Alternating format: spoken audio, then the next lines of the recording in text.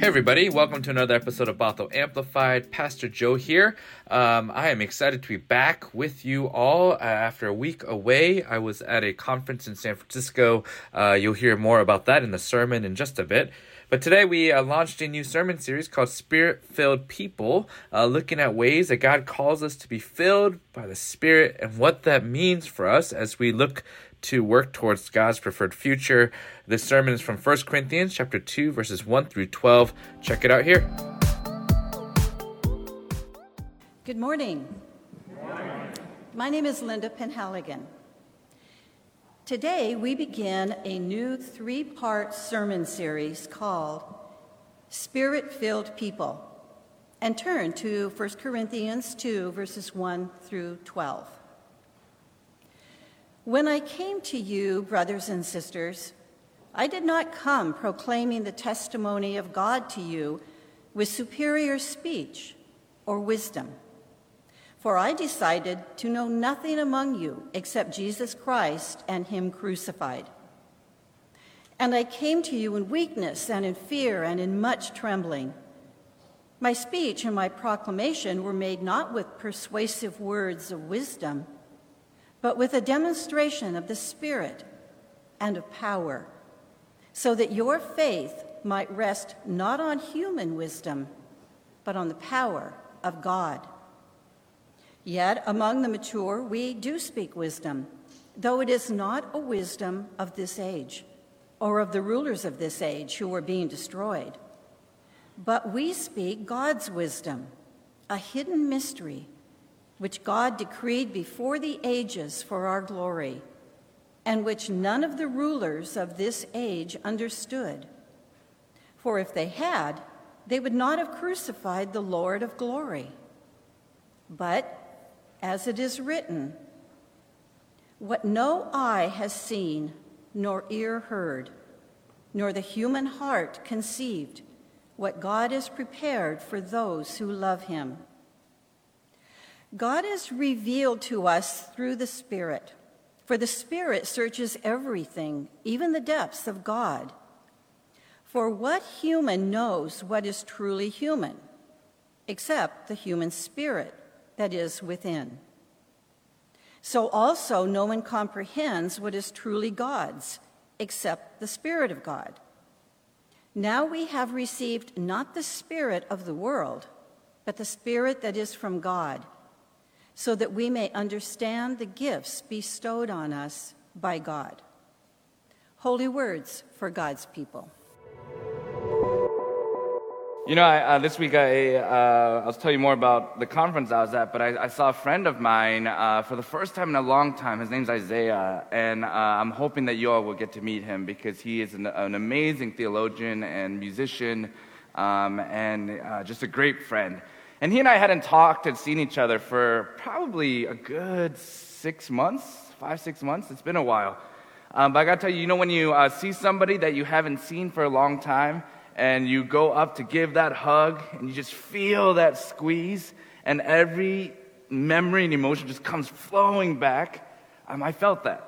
And immediately it was like going back into, how's your family? Oh, remember that thing you were talking about? How's that going? Or how's that going? And we just were able to spend time together. And I wonder if that's what we get to do on Sunday mornings, right? I mean, maybe you all don't miss each other that much. Thanks for laughing. I appreciate it. We're off to a great start today. And maybe we're meeting some of us for the first time, and that's all good. Because when we come together, we get to remember God's faithfulness in our lives throughout the week, throughout our lives, throughout the history and her story of time. So I want to just invite us into that. Would you do one thing for me? Would you turn to somebody, not who you came with, introduce yourself, say what your name is, and then share very briefly, because I got sermon to get to, okay? So very briefly, what was your favorite meal? We're going to have communion in a bit. So let's invoke some of those memories. Turn to somebody who you didn't come with and share your name and what your favorite meal was this past week, all right? Anyone trading recipes? Online folk, I see you. I got pho with beef and meatballs with old friends, a best meal. Anyone else have a shout out? Want something? Waffles, good. Choir, give me one. Crab salad. Anyone else? Scallop potatoes. I'm hearing other ones that I can't hear as far. Good. Good. We get to come together and share in the experiences of our week and come together to do this moment of church together, right? Let's not forget that we're not here just to come and consume and then to go on our way. The people that we are surrounded by, the people who are online, this community of faith draws us in, feeds our souls, will feed our bodies, and then we'll be sent to share that same love with the world. That's why we do what we do.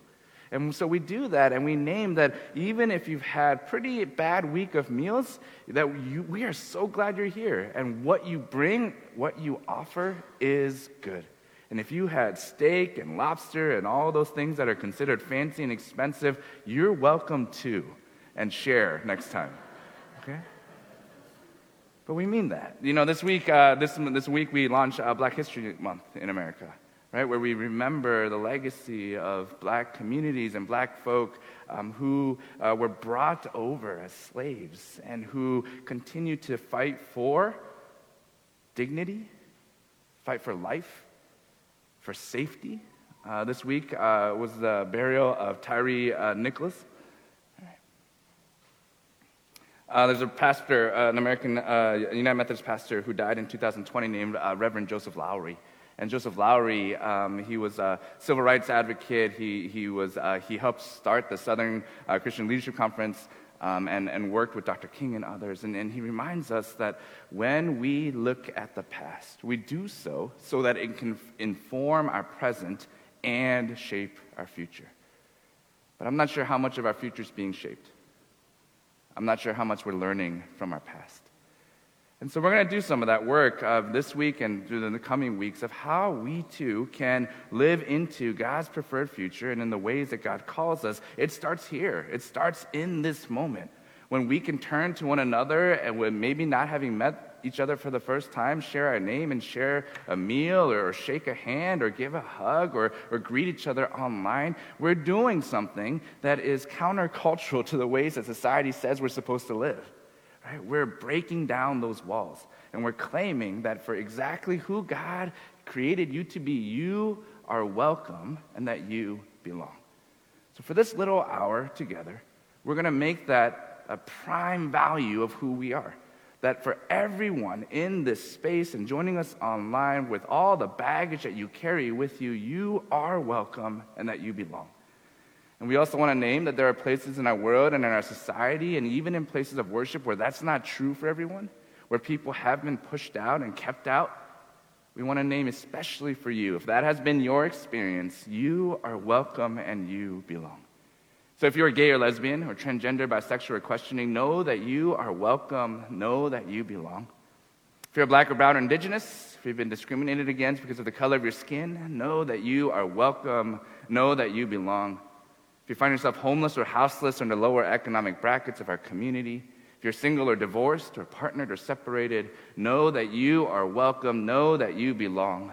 With all of your unique gifts and abilities, created to be bearers of Christ's image to all the world, know that you are welcome, know that you belong. Amen? Amen. Let's pray. Oh God, be present here and in all the places from which we are worshiping. Move in us and through us that we too would be moved and changed. Speak to us, we pray. Less of me, more of you, none of me, all of you. May the words of my mouth and the meditations of all of our hearts be pleasing in your sight, our rock and our Redeemer. Amen.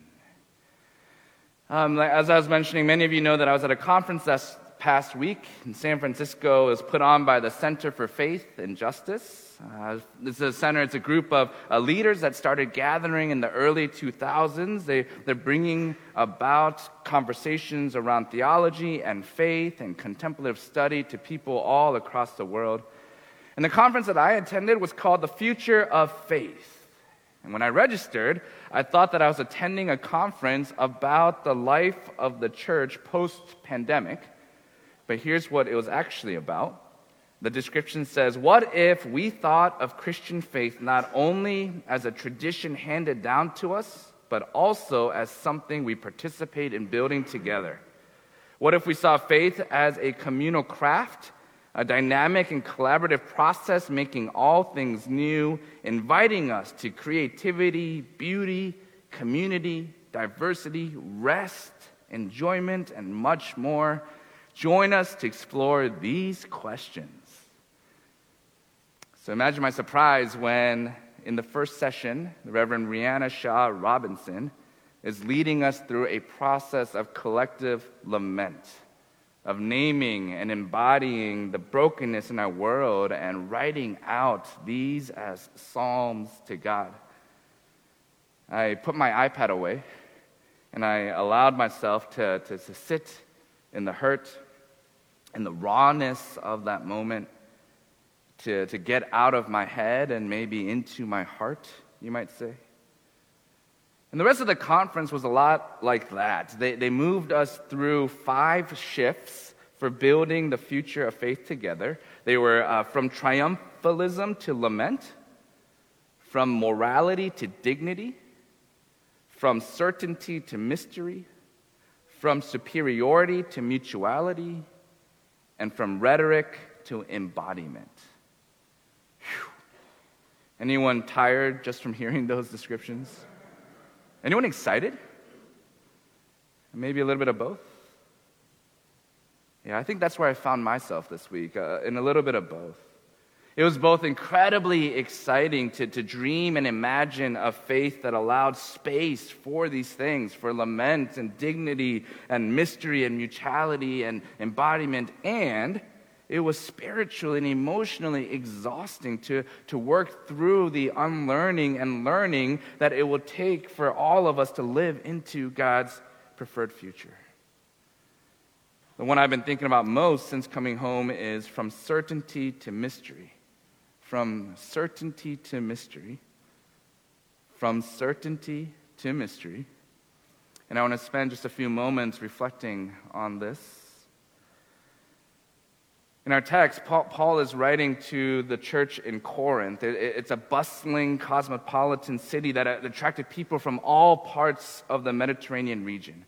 And we know that he was writing in the mid-50s of the first century, and that it was a time when Corinth was the center of trade. The city was situated as a post for those who traveled by road and especially for those who traveled by sea, docking at one of the 2 seaports that the city had.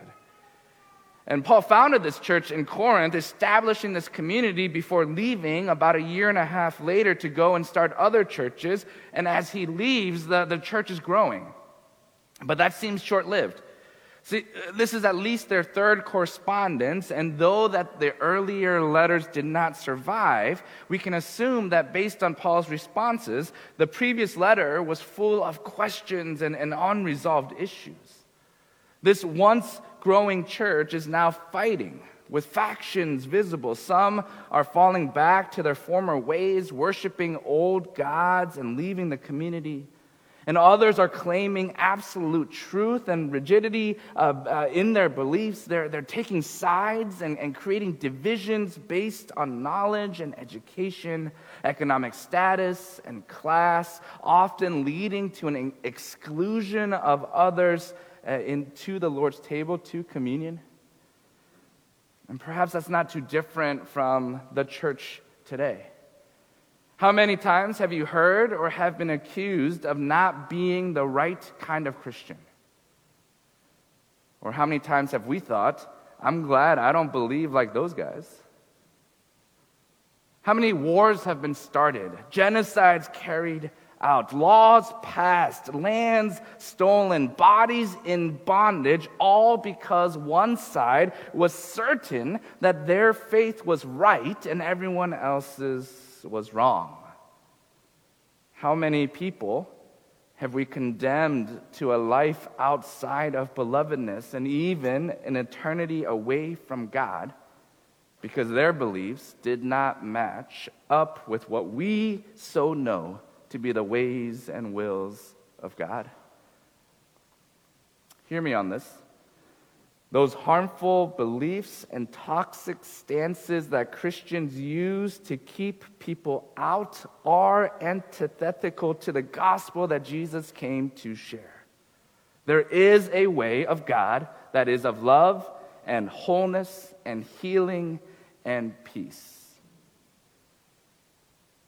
But we also know that so many well-intentioned professing Christians have done terrible wrongs in the name of their faith.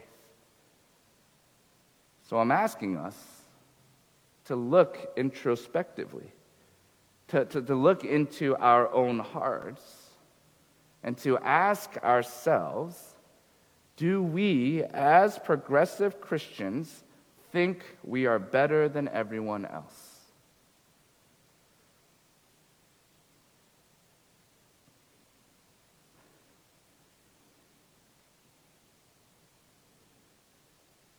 I kind of want to let that sit for a little longer. Do we, as progressive Christians, think we are better than everyone else? Paul talks about wisdom. He talks about maturity throughout 1 Corinthians, but he challenges it. He reminds the readers and he reminds us that this wisdom and this maturity doesn't make anyone more faithful. Paul's audience was not rooted in thousands of years of Christian tradition. No, see, the opposite was true. There were members of the church in Corinth that were Greek slaves, having only ever known the civic religion that they were brought up in. And then there were those who were immature in faith, and yet they still showed up and participated in the community and were meant to be equal shareholders in that grace. The only place in town where a slave and a noble could dine at the same table and experience God as equals in creation, the only place where the social constructs held no weight was at the table when they gathered. Faith is like that. It's not enough to change the way we act toward our fellow human, even when all the social constructs scream no. That's taboo. Our faith is a mystery. Our God is not safe. Faith in Jesus is revolutionary because it demands that we love unabashedly. I like that line, so I'm going to say it again. Faith in Jesus is revolutionary because it demands we love unabashedly. I remember the first few months we were living in Bothell. I was so excited to be here in the Pacific Northwest. So excited to move away from the rigid conservatism that I so associated with my upbringing in Ohio, and the stuffy elitism that I was so conditioned to thinking was the East Coast. That's my baggage, so don't come at me on social media or take any of those out of context. Tomorrow, Pastor Joe hates everyone. That's going to... But really, I was so excited about this new life that my family and I were moving into, feeling free to express our faith with the potential to live more fully and faithfully into who God was calling us to be. And we would try out churches those first few months before my appointment here started. We listened to amazing sermons. We were challenged to do justice, to advocate for our community. But I also remember not hearing much of Jesus, as if Jesus was and is a name to hide. And then I remember deciding not to preach too much on Jesus because our progressive attempts at justice supersedes sometimes the one we follow. I can't do that anymore. We can't do that anymore.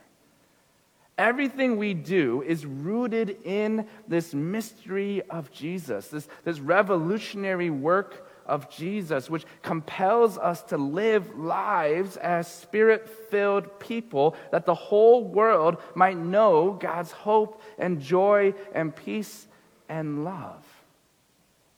To be Spirit-filled is to remember that though we claim a maturity of faith, all that it boils down to is remembering the life and teachings and example of Jesus, who shapes the ways we see the world, who reminds us that there is a different way, a better way, who inspires us to challenge the systems that keep us down, and to remember that God's love is for all. That's why we do this communion thing. That's why we come to the table. There's no right answer. We call it a mystery of faith. Listen for it later on when we do the liturgy. You'll hear it. We proclaim the mystery of faith. It makes no sense. But we claim it, and we choose to follow it. If this has been our faith for our whole lives, or whether this is the first day we're showing up to ask questions, we choose to show up at the table with one another, because all of us are welcome to come exactly as we are and to share in the mystery of what God is still doing in our world today. All right, so that was this week's sermon, Launching Spirit-Filled People. Come back next week as we continue our journey through 1 Corinthians. We'll be looking at chapter 3 before we finish the series, and back in Matthew for Transfiguration Sunday. In the meantime, I've been really thinking about what it means for us to loosen our grip on certainty and transition us into mystery and doubt. How would the ways in which we engage the world change if we were to take on a posture of mystery? Hope that guides you this week. Let me know what you think, and I'd love to hear from you. Have a wonderful, wonderful week, and we'll talk to you soon.